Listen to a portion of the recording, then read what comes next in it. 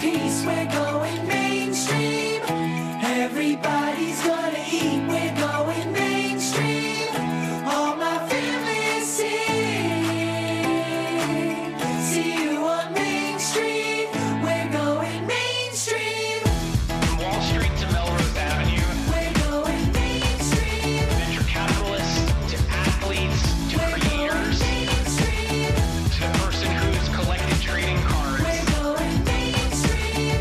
in a collision of culture and finance. We're going mainstream. Today on the Alt Goes Mainstream podcast, we have a special guest on an important topic that's core to why alts are going mainstream.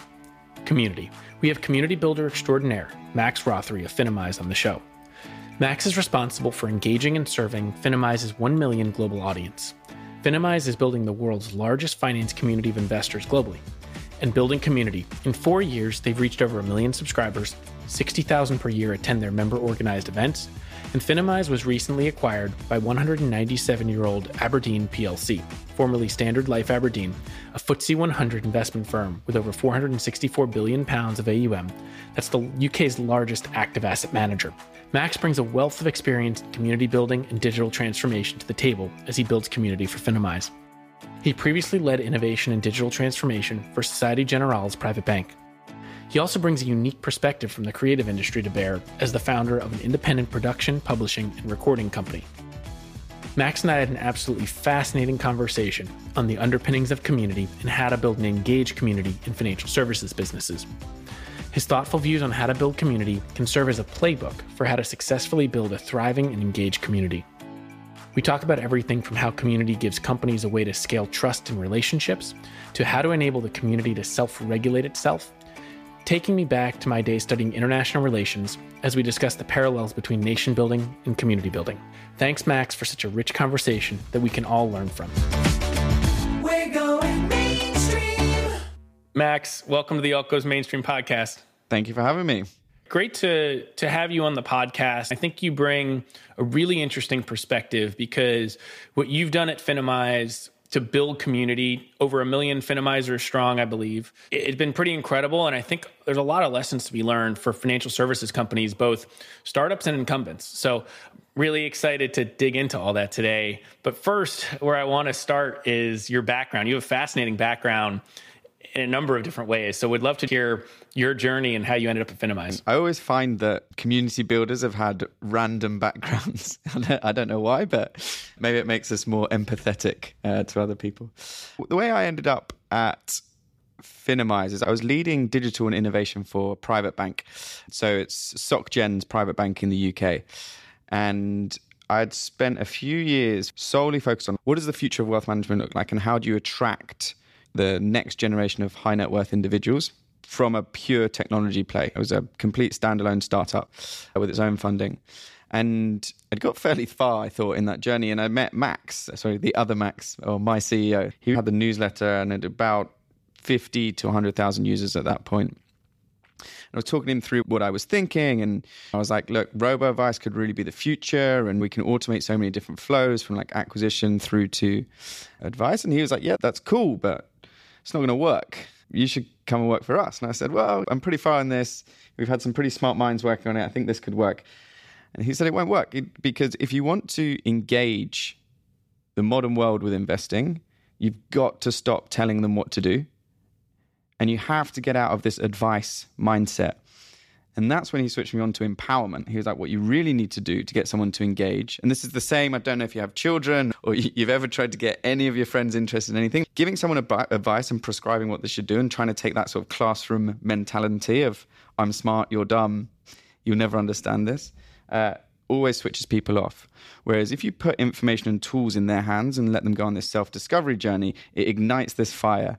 And that's when he said, look, stop messing around, come to Finimize, come and solve this properly and come and figure out what community looks like. So I joined Finimize with no background in community and a few years in finance under my belt. That's a fascinating background. And it's also interesting to hear about your journey from working with high net worth individuals at a private bank, at a large financial institution, and now working with individuals.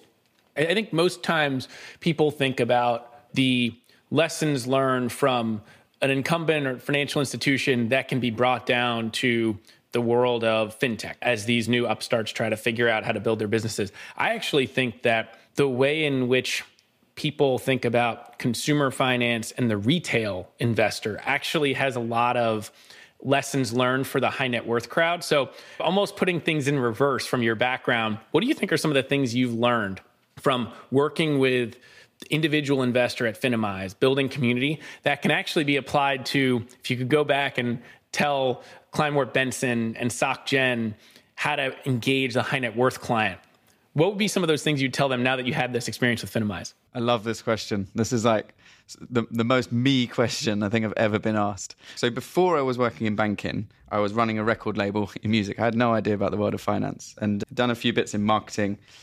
So I joined that world of wealth management with no background and no interest. And it was so intimidating. I was the outsider. And you have two options. You either go with the grain, learn the language, wear the suit, speak the jargon, or you try and change that. And it's always excited me to try and change that. So that's kind of what I started to do. Being that outsider is why it resonates with me running community at Finimize. I'm not a dumb person. I know I'm not a dumb person. I know that feeling that our users have or our members have of, look, I'm not dumb, but I can't get my head around this right now. The way you're explaining it to me is not useful and it's not helpful. That is what I took from working in the private bank and working with high net worth individuals is like, your level of wealth has got almost zero correlation to your financial literacy, your investment knowledge, your chance of being a great investor. There's no connection there. So I think if I would go back, you just start treating people as people. And I think the best way to do that is with community. And one of the things that really sort of sticks with me from my time in wealth management was the value that people got was so rarely the investment performance. It was so much in confidence, trust, like everything was looked after, and the connections that they made when they were there. If you're an entrepreneur that sold your business, it's so comforting to meet other entrepreneurs in that same position. And all of that stuff actually comes from community. And I think if I went back to wealth management today, I would double down on that model and was looking at something similar before I dived into Finimize. So I really want to unpack this because we do have a lot of listeners from the wealth management community, so more institutional. They run wealth management firms. They work at large financial institutions. And I think it's hard to grasp in many respects what community means and what the value of community is. So first, I want to break down what community is in your mind and what that means in the context of community in financial services. And then I want to get to, okay, how do you actually think about building community, both for an individual consumer or like your former employer, Dresdner Kleinwort, or even the current firm that Finimize is affiliated with now after getting acquired by Aberdeen. Congrats on that, by the way. And I think that's actually a fascinating landmark transaction for the world of fintech in many respects. But let's start with community, what it means and what it means in the context of financial services. To me, all community means is your members participating in your mission, interacting with each other. I think if anyone's struggling to determine the difference between called a community and an audience or community and customer, it's like, are your members interacting with each other and are they creating value for each other? That's kind of all it is. Let me use Finimize as an example about how I think about this because you can apply it to any sector and any business. Our community strategy and our goal as a community team is how do we create value for our members interacting with each other? And then how do we use the insights from those interactions to supercharge the rest of the business? To dive deep on the first part of that is like, okay, how do we create value? Well, first you understand what is the value they're trying to get. Well, we're trying to help people become smarter investors.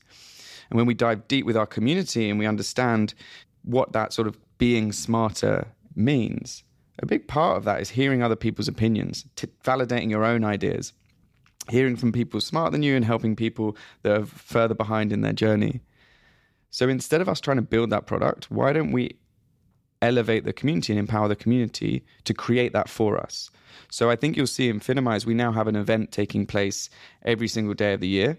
We had 70,000 people attend those events last year, and they're all pretty much run by our community members. So that is created with a small team and empowering our members to create value for each other. So one thing that's really interesting in there is something you said before, which is financial services has tended to be top down and prescriptive, people telling others what to do. I think that's in part because it's a profession with experts. And then there's a lot of people who may not be experts. And that's totally fine. But what you're building at Finimize sounds like, to some extent, structured chaos, where you're enabling people to interact with each other in a way that they benefit from, but you don't necessarily control or are telling them how to do something or what to do or what to learn. How do you balance those two things and enable that chaos to create these moments of serendipity or learning or connections, but also do it in a way that benefits both your users as well as Finimize, the company? This is where the first thing that happens is financial institutions panic when we start saying this. There's actually skill in community building. We don't just put people in a room. And that's why a great community builder spends all of their time establishing the values of the group, establishing the rules of engagement for the group, establishing what good looks like, acting like a great member when they're in the room. And all of these soft factors will determine you to have a good and scalable community experience. There's a fantastic article by Airbnb on designing with your customer in mind to set expectations and make sure you're meeting those expectations. And the example they use is of being the mutual friend, inviting someone to a party. Now, if you're that mutual friend and you don't tell them anything, they just walk into a room, you end up standing on the edge of that room, awkward, maybe a couple snacks, don't talk to anyone, and you leave. If you beforehand make sure that you've introduced them to someone, you tell them like, hey, it's going to be a dinner party, make sure you bring a bottle of wine, here's the kind of people that are going, here's what you should wear, here's someone that you should meet. That exchange is completely different. And those are the kind of skills that community managers have in order to design the interactions with each other. And what you'll find is the community then starts self-regulating. And this community will start calling out anything that doesn't align with the principles of the group or the principles of the membership or the values that we've instilled in everyone. So on that point, how do you go about building community? What was your strategy at Finimize to create this community, create the structure for the community, and then enable community members to get value from being part of the community? The way that we started was really simple. We understood that there's some value in members meeting each other and hearing from experts. So, no brainer, we ran some events. And when we ran those events, we were getting requests, like we've got a global community, we were getting requests from all over the world saying, can you run a Finimize event in my area? And I think at the time there was just 2 people in the community team. So we couldn't, fly to Boston or fly to Cape Town. So we just gave them the playbook. It's like, look, here's how we do it. You organize it and we'll email the people in those areas and they'll turn up. And then I think within 6 months, 12 months, there were Finimize events in 35 different countries. 10,000 people attended in person from Bali to New York to Singapore to Hong Kong to India, literally all over the world. And that's how it started. And then now where we've progressed that to is we use that approach all the time. So let me use the events for an example. The insight that we gather from those events, we understand what people are talking about, what the key questions are around different topics, what topics are trending. We use those insights and then take it to our sales team, our growth team, our content team. Because the content that we put out that is trending and answers all of the questions that's on our community members' mind will perform better. So with the community, what you're trying to do is align the value for your members with the value for your business. And we're a subscription business. The more our community enjoy our product, the more likely they are to retain their subscription. And it just becomes a really easy relationship. You talk about alignment here. You used another word earlier on, trust. That is critical to building community. Both trust to the company that's providing community or creating the forum for community like Finimize is, and trust between members. How do you think about creating trust at Finimize, both with Finimize to community members and community member to community member? This is something else that I haven't actually thought about till you asked that question. But the other thing I learned in wealth management is that trust is created in relationships. It's not created in slide decks. It's not created in products. Like real trust, especially when it comes to high net worth. That's why they hire bankers that go for lunch all the time. It's built in those relationships. What community gives you is a way to scale that. Like I said, last year we had 70,000 people attend events. The first year we did it, we had 10,000 people attend events. Using community tactics to scale that means that you're basically scaling these in-person relationships and trust and having a really clear message about your values, who you are and what you do. Coming from a third party that has got no financial incentive, is there because they believe in the mission, is even more powerful. So community, I actually think, is the secret to scaling that trust and scaling relationship-built trust. What are the things that you've done that have enabled you to scale trust? I spent a long time studying the greats of community. There are tactics involved to this, and there's like skills and frameworks that you can apply to scale community. I'll give you one that I think was pivotal for us, which was taken from political campaigns. It's referred to as the snowflake model. We call it decentralized organizing now. And you'll see this all the time in Web3. And it's about establishing a core team of founding members and then training them up to be leaders and then training them to give their roles to people beneath them who can then recruit more people in individual teams. Say you start with a group of 4 or 5 leaders. As soon as they all recruit 1 or 2 people, that quickly scales to 20 people organizing. And if they do the same, that quickly scales to 60, to 100. And that's how we will build out scalable community interactions and make sure that we have quality control, because all of the people leading those interactions have been trained by someone that's been trained by Finimize. Is the challenge there in the fact that you have to cascade and export your values to those people? And I can imagine, sure, that could work, but it also may run the risk of somebody not exporting those values in the way that you may want them to, because they're representing Finimize in a sense. So how do you handle that challenge of getting people who may be passionate about the Finimize mission and values, but may export those values in a slightly different way? This is one of the reasons why I think community managers make great promotions and great business leaders, because it's the same as when you scale a company from 50 people to 1,000 people. Partly, if you embed the right culture and values, it self-manages. That's part of it. But a big part of what we do is opening the books and giving them clear feedback and clear data that they can see themselves. So, for example, the hosts hosting our events have direct access to all of the NPS scores that come in as soon as their event finishes. They can see that feedback loop. And if the people that they're hosting events for aren't enjoying it, that behavior ends pretty quickly. So it's about opening the books, building in these feedback loops, and then also finding ways to have regular check-ins, the same way that you do when you scale a team. Interesting. So you almost think of these people as team members in a sense that aren't directly part of the Finimize team. And because they're not part of the Finimize team, that in and of itself is their strength. And they're able to build trust in a way with the other community members that you could never do, because it would look like you're just trying to sell them something that they are not. Exactly. The truth is, the mission that we're on is bigger than Finimize. We can't accomplish this as the team that we've got.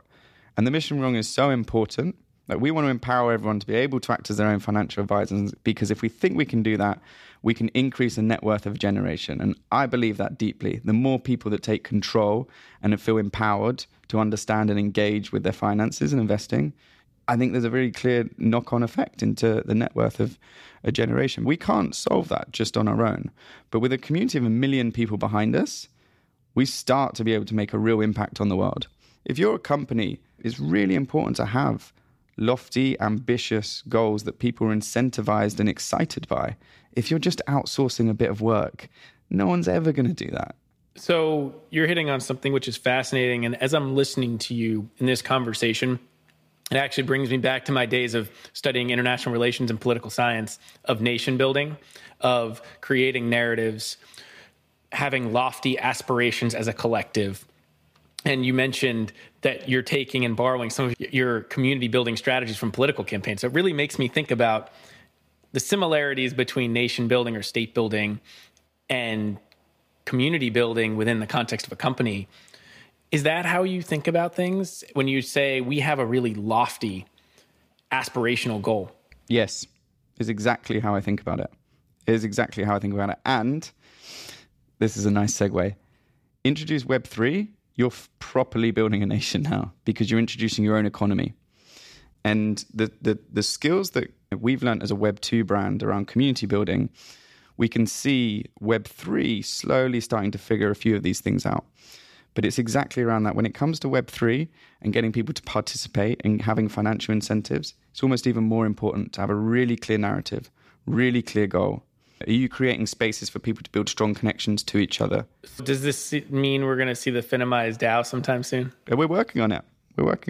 It's us holding our members back. This is the amazing thing about Finimize. Community building is all about opening the gates, breaking down barriers and letting them go. So we've got a Discord server that's completely built by our members.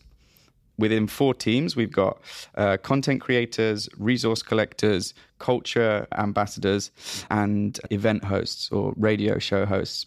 Those 4 teams also last year helped us organize the largest virtual crypto summit in the world. We had Mark Cuban speaking, Tim Draper was there. It was huge. They also ran an NFT drop where all the proceeds came to an up-and-coming artist, and that artist was voted on by the community. It sold out in 2-3 minutes. This is the community self-organizing because we all believe in the same mission. That Discord is still running. We've started playing with tokenization with NFTs. If it was up to them, we would have our own funds, we would have our own currency, we would have a PFP project out there. So yeah, we're excited by it. And I think it's difficult to stay at the cutting edge of community without getting involved in Web3. Where my mind goes with that is you're creating and coordinating this community that is so passionate, so powerful, so knowledgeable because of the collective that it sounds like they want to not just bring together human and social capital, but they want to actually direct financial capital somewhere. Is this the future and the evolution of fintech businesses in your mind, where companies wedge in is starting with community, and then that community or collective then becomes an investment fund or platform because of that? Love this interview. Yes. And I don't think it's just finance. I think it's every company. So I think what you're sort of touching on there is the trend of community ownership or turning your customers into shareholders. And I think you see that with, I know you're familiar with crowdfunding, but you see that with crowdfunding and you see the passion that people have when they may have put $200, $500 into a company. And that passion is where you build community from.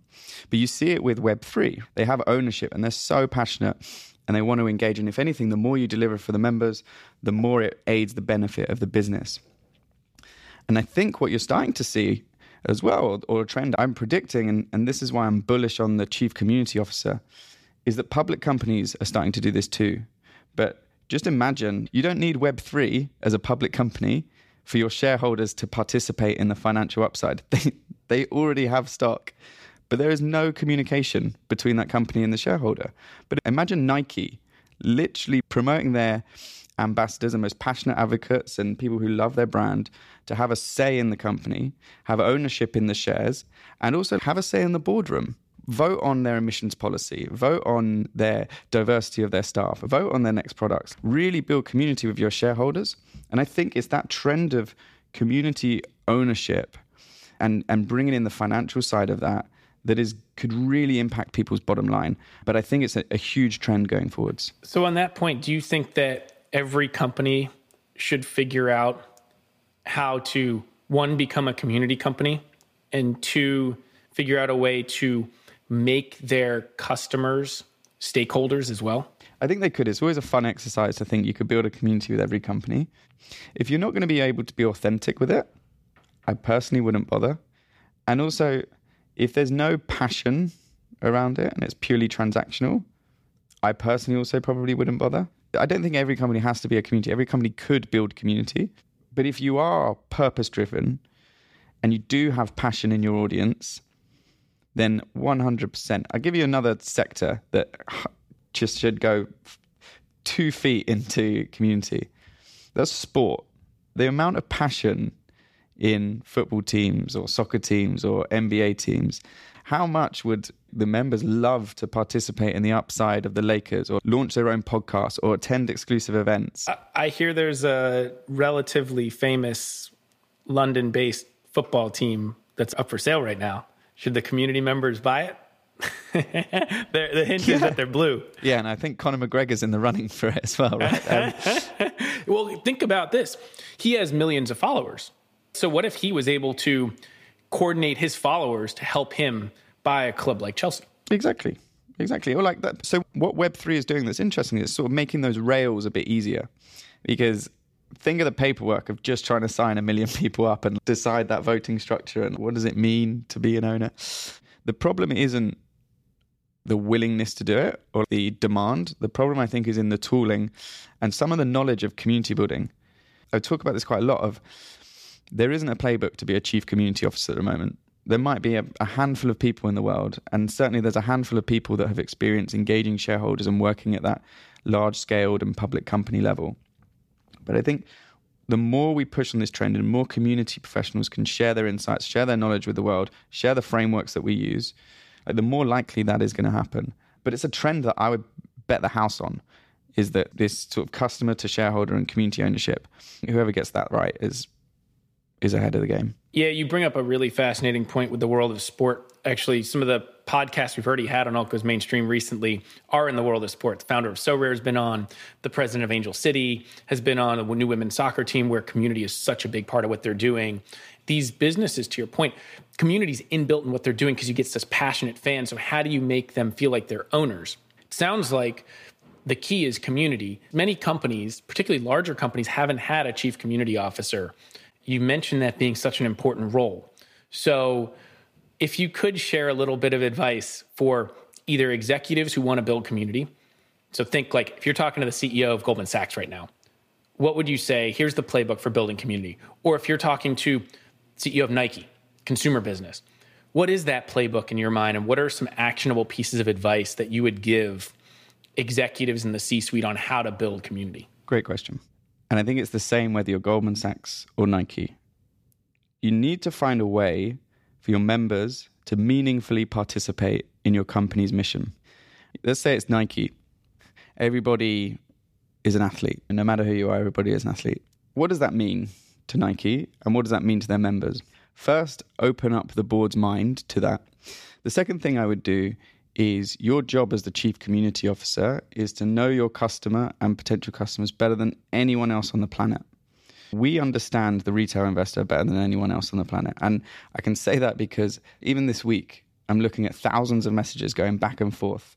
We know if something's going to trend before it hits social media because we built such an engaged private community. We understand the journeys that they go on better than anyone else. And what that does is that helps us when it comes to our media partnerships, when we're working with helping financial institutions try and communicate to this modern investor audience. It means we know exactly what they think of their brand, exactly the challenges that they need to overcome, and the pain points they need to communicate with them authentically.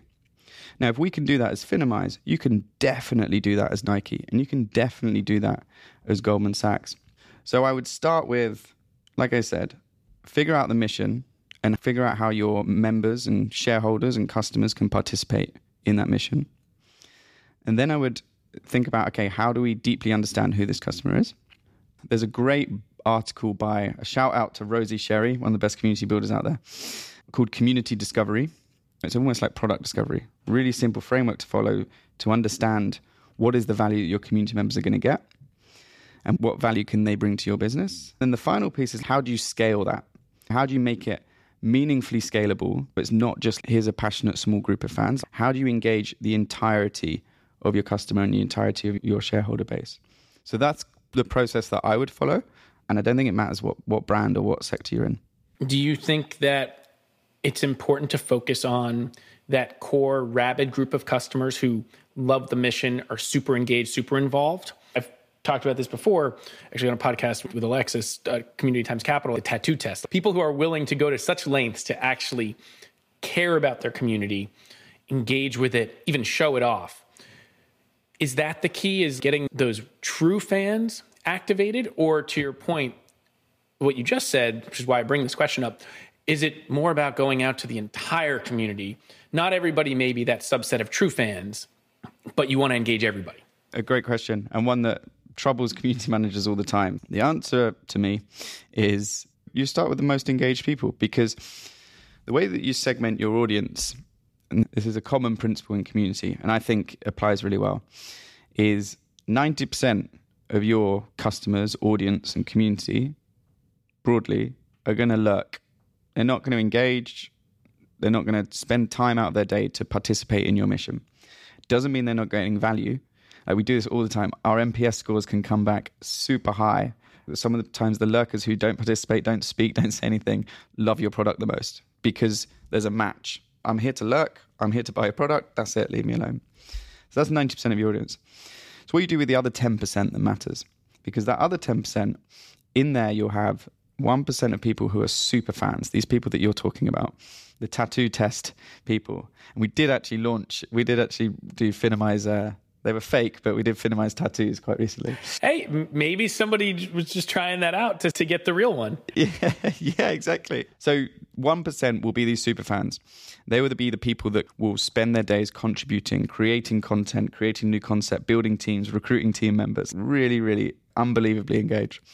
The other 9% are the people who are going to respond and interact with those people.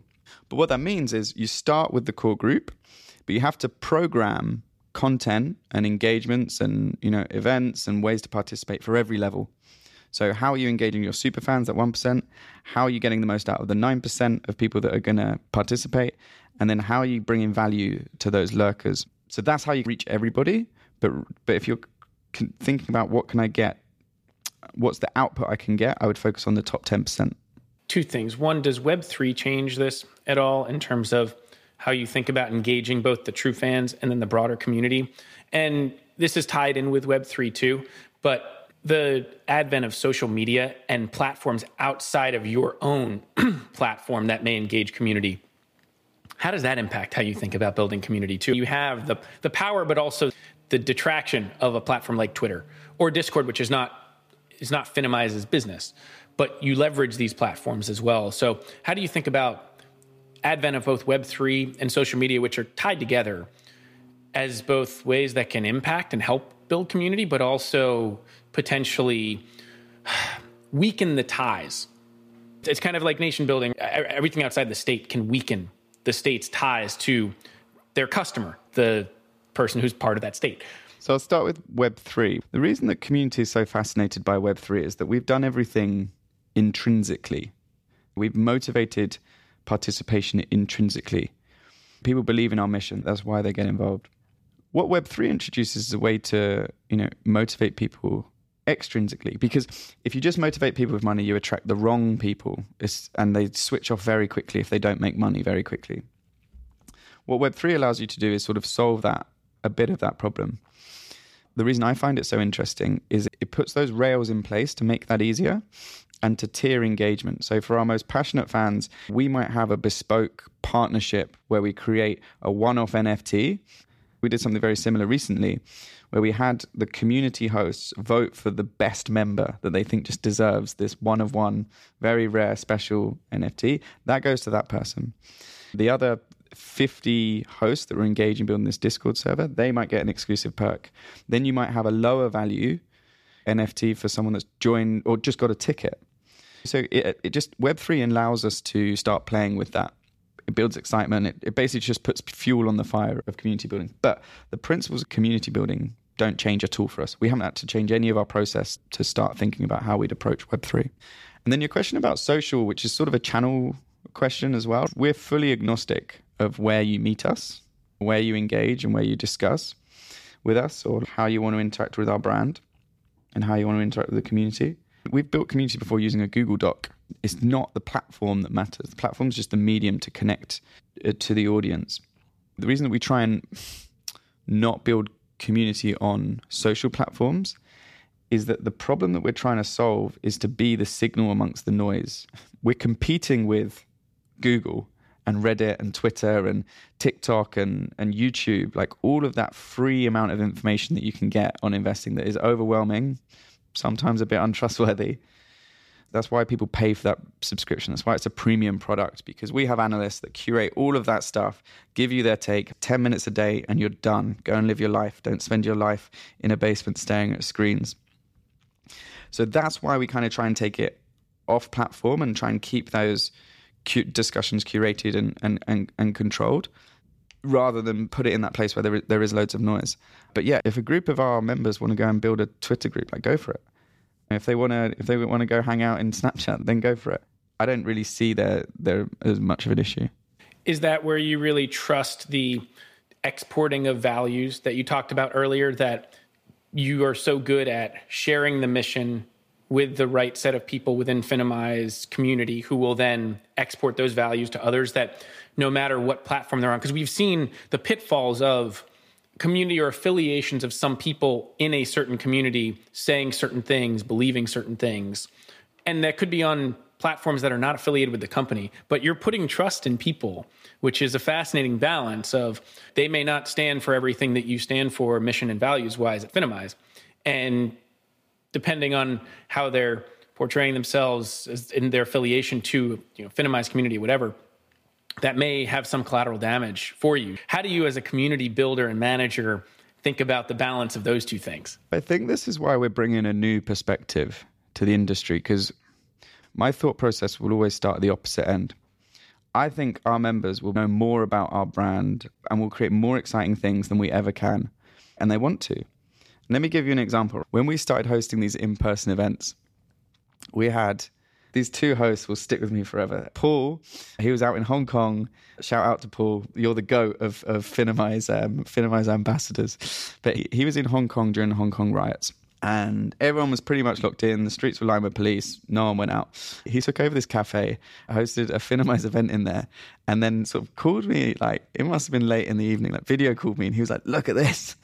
And there was 100 or plus people spilling outside the cafe, watching in through the window. And they were trying to get in to watch someone from Bloomberg giving a macroeconomic presentation. And it's like police lining the streets. It was just unreal. In India, our host, Digjay, another shout out, fantastic host. He created a road show where he, one Friday, Saturday and Sunday, flew from one major city to the next in India, managed to get sponsorship to play for his and his team's flights. And every event had like 300 people at it. We had done nothing other than give them permission to get involved in our mission. I think that's the new mindset that we're bringing. And it ties all back to this. We believe in empowerment, not advice. And I think that's when the magic happens, because they're perfectly aligned. Now, they were vetted hosts. We're talking about the top 1% or the top 10%, where they're vetted, they're trained, we're aligned. But that to me is more how I look at it, is that you can try and control, or you can set really clear vision, really clear values, and get that community building tactics right. And that's where the magic stuff happens. I want to take this point of what you just said of making sure you're engaging community, getting them to trust you by empowering them, not giving advice, to what happened recently. You were acquired, Finimize was acquired by Aberdeen, one of the world's largest, oldest wealth managers or asset managers in the world. How did you balance, A, doing that, which is a fascinating transaction for a number of reasons.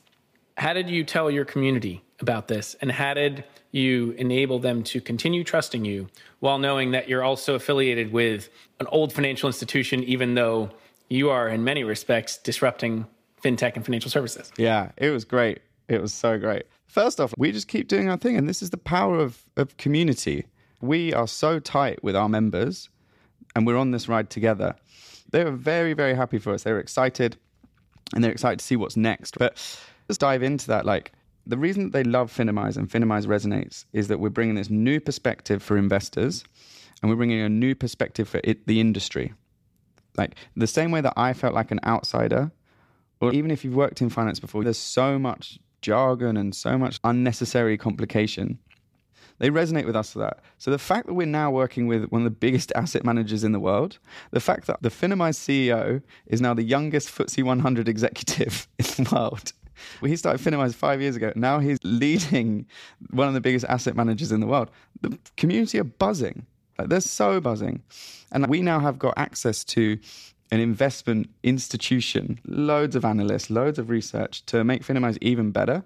And it's making our mission even more real. So the community are up for it. So what made Aberdeen decide to acquire Finimize, and what does the business combination do for the Finimize community? The thing that was really interesting about Finimize and Aberdeen was we were aligned in our values. I think their tagline is enabling better investing, and ours was empowering better investing. It just clicked very, very quickly. We're trying to achieve the same thing. The other thing is that they're very, very forward-thinking and understood when we spoke with them. They completely understood that In order to help people make more informed decisions at scale, content and community sits right at the heart of that. And Finimize does that better than anyone else out there. The genius of the strategy is buy Finimize, let them grow Finimize. So many startups get acquired and they try and layer management on, or they try and find too many synergies or cross-platforms. No, we've got a very clear mandate here. We're going to grow Finimize. It's as if it was a growth round. I think that speaks to it. We've all got the same vision. We're all after empowerment and enabling. We create fantastic content. We have a modern investor audience. They put out a lot of content.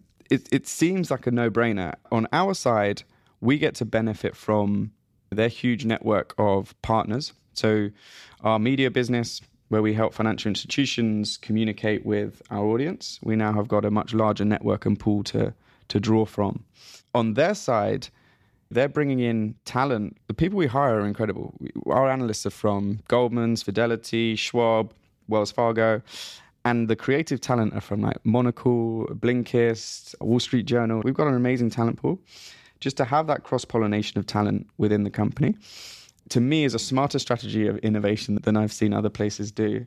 And then the final thing is that I know the CEO, who's I think is a true visionary of what he's doing with Aberdeen, was a Finimizer. He used Finimize and he saw what we did. And we see this a lot with high-profile and smart, experienced people that work in finance get what we do. Mark Cuban spoke at that event and he told us he loves Finimize. He reads Finimize all the time. Because it's back to this point about wealth management. It's not to do with being financially illiterate.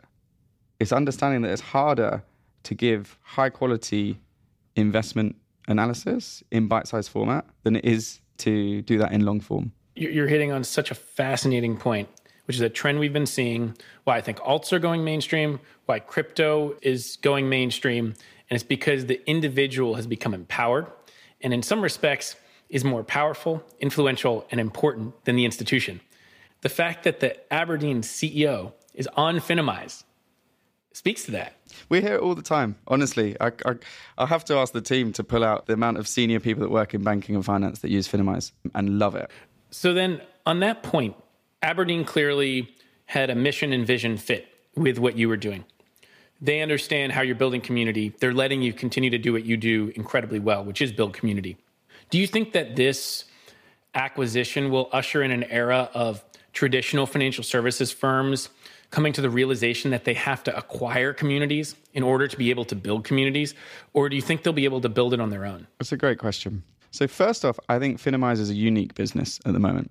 I don't think you're going to be able to see other asset managers going and buying similar businesses because I can't think of many that do what we do. But I think what you could see is us ushering a new era of empowering investors and enabling investors and doing so in a way that's built for the modern investor. It still blows my mind that if I want to listen to music, I have infinite access to all music anywhere I go at the click of a button. But if I open an account with a bank, I'll still get sent this much paper through the post. So it's about ushering this new era of building products for the modern generation and for the modern investor. And I think as soon as you're building for the modern mindset, you can't do that without community. I don't think there are many experienced community professionals at the moment in finance. I'm hoping to change that. But I think that appealing to the modern consumer, community is part of that. I'm obsessed at the moment with luxury fashion. And, the big change that's come in at the moment is that they've started listening to their customers and bringing that into the product. Whereas before, luxury was all about building walls and exclusivity and oneness and uniqueness. Whereas now it's about access and experience and knowledge and creativity. And it's all come from listening and involving your customers in that feedback loop. I think you're going to see that trend across all verticals. Finance is probably a bit behind and is a bit more difficult to do because it's regulated and there's money involved. Long answer to say, yeah, I hope so.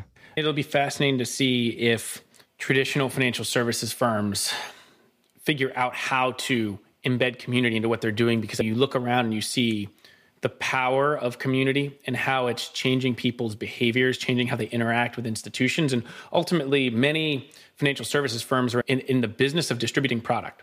But that comes, to your point, to bring this full circle back to trust.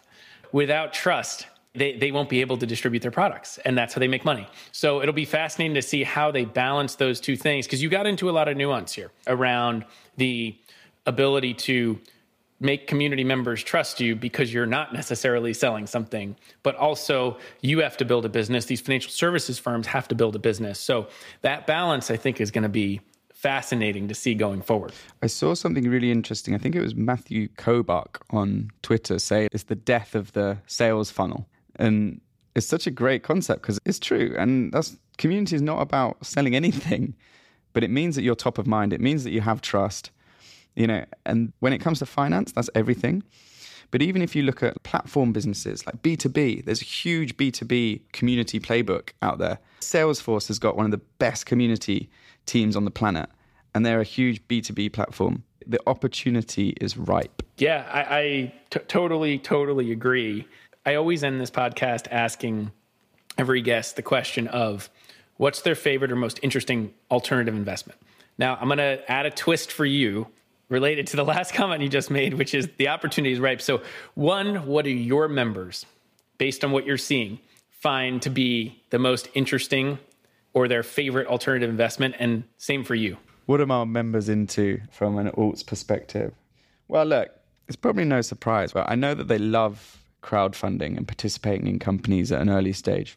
I know that NFTs are big with our audience. I know they're starting to explore into sort of the digital metaverse and the digital real estate environment. What we're starting to see is a diversification of their portfolios beyond stocks and bonds and commodities. And I think they're 100% most excited by the digital opportunities that alternative assets bring. And what about you? What about me? Alternative assets. This watch is pretty cool. This watch I love. It's a 1965 Omega Constellation. Hasn't been touched or anything. It's something that I've recently got into. Wine is another thing that I've recently got into. I don't know if you did this, right? In pandemic, just filled my time with random stuff. And that ended up being watches and wine. What's fascinating, maybe not surprising given the fact that you build community, is that the types of assets you're talking about, passion assets, community is such a big part of that. My guess is you're not only wearing these watches or drinking or buying this wine as an investment because you're excited about the return potential, and certainly you are, and watches are a great example. Wine's another great example. But the community that you're able to get from that. 100%. The reason I know that I like this watch and fell in love with this watch was 6 months of diving into Omega forums and community forums and talking to people and setting up WhatsApp groups. The reason I got into wine was I joined this wine group that was all about helping each other educate themselves and taste wine and kind of break down that jargon that exists in finance also exists in wine. And community is just like the modern way to access anything. And you're 100% right. I, to be honest, don't care if this goes up and down in value anywhere near as much. It's not like I'm going to sell it. I love this thing. I've spent ages researching it. And the community is the entry point. And if you are a brand and you're trying to move into that space, trying to create a community to sell them a product just doesn't make any sense. But creating a community where they can participate in your mission, solve a problem for each other, like learn about watches or onboard yourself into the world of wine, start with community, 100%, with no incentive to sell. Just build value. And I can guarantee the insights you get from there will supercharge your business.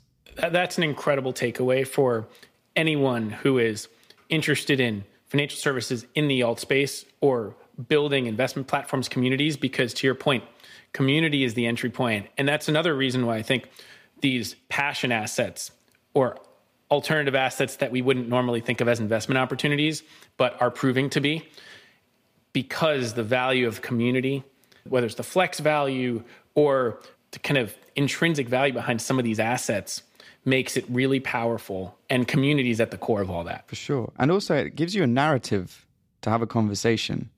Talking about price points and asset values, like this is another thing that I think we really appeal to the modern investor through, because we're not talking about PE ratios. Sometimes we do talk about PE ratios, but that's not the narrative. The narrative is like, what do you think the world's going to look like in the future? And how do I own some of that? How do I represent myself in my portfolio and my beliefs? And how do I challenge myself in that and learn and grow? The same with alternative assets. It gives you a narrative to talk about and a culture to get involved in. And the more your community upskills people then they're going to be moved higher up the purchase funnel. They're going to be buying more premium products. They're going to be retaining for longer. And that takes so much time to build that it's really hard to put in a business case. But take my word for it, it works. You talked about this, though, and this is where our conversation comes full circle, because you mentioned earlier that the powerful thing about community is that you can turn customers into stakeholders. Web3 is a part of that. And the financialization of everything that could be Web3, that could be assets like watches, like wine, like sports cards. You're creating the power of community and you're making customers into owners. And when you make people into owners, there's a different level of care and passion for what they're doing. And also there may be, and the market structure is being built around it to value these assets. So I think that brings what you said full circle. Nice. I love it when that happens. This was an incredibly fun podcast. I think there's tons of stuff to unpack here. I can't wait to go back and listen to this one, honestly, because this was just such a fun conversation. And you got into so much great stuff about community and why it's so important. So congrats on what you've done at Finimize and everything you've taken from your prior careers to do that. It's made, I think, what you're doing really special. So thanks so much, Max, for an incredible conversation and for coming on the podcast. Thank you so much. It's such a small Venn diagram of people that are excited by this. Yeah, let's continue this conversation. Good luck with everything. Would love to. Thanks for listening to this episode of Alt Goes Mainstream. I hope you enjoyed it. You can find more episodes of the podcast at any of your favorite podcast sites, and you can read more about alts at my Substack, altgoesmainstream.substack.com, and follow me on Twitter at Michael Sidgmore and @GoesAlt. Thanks a lot and have a great day. We're going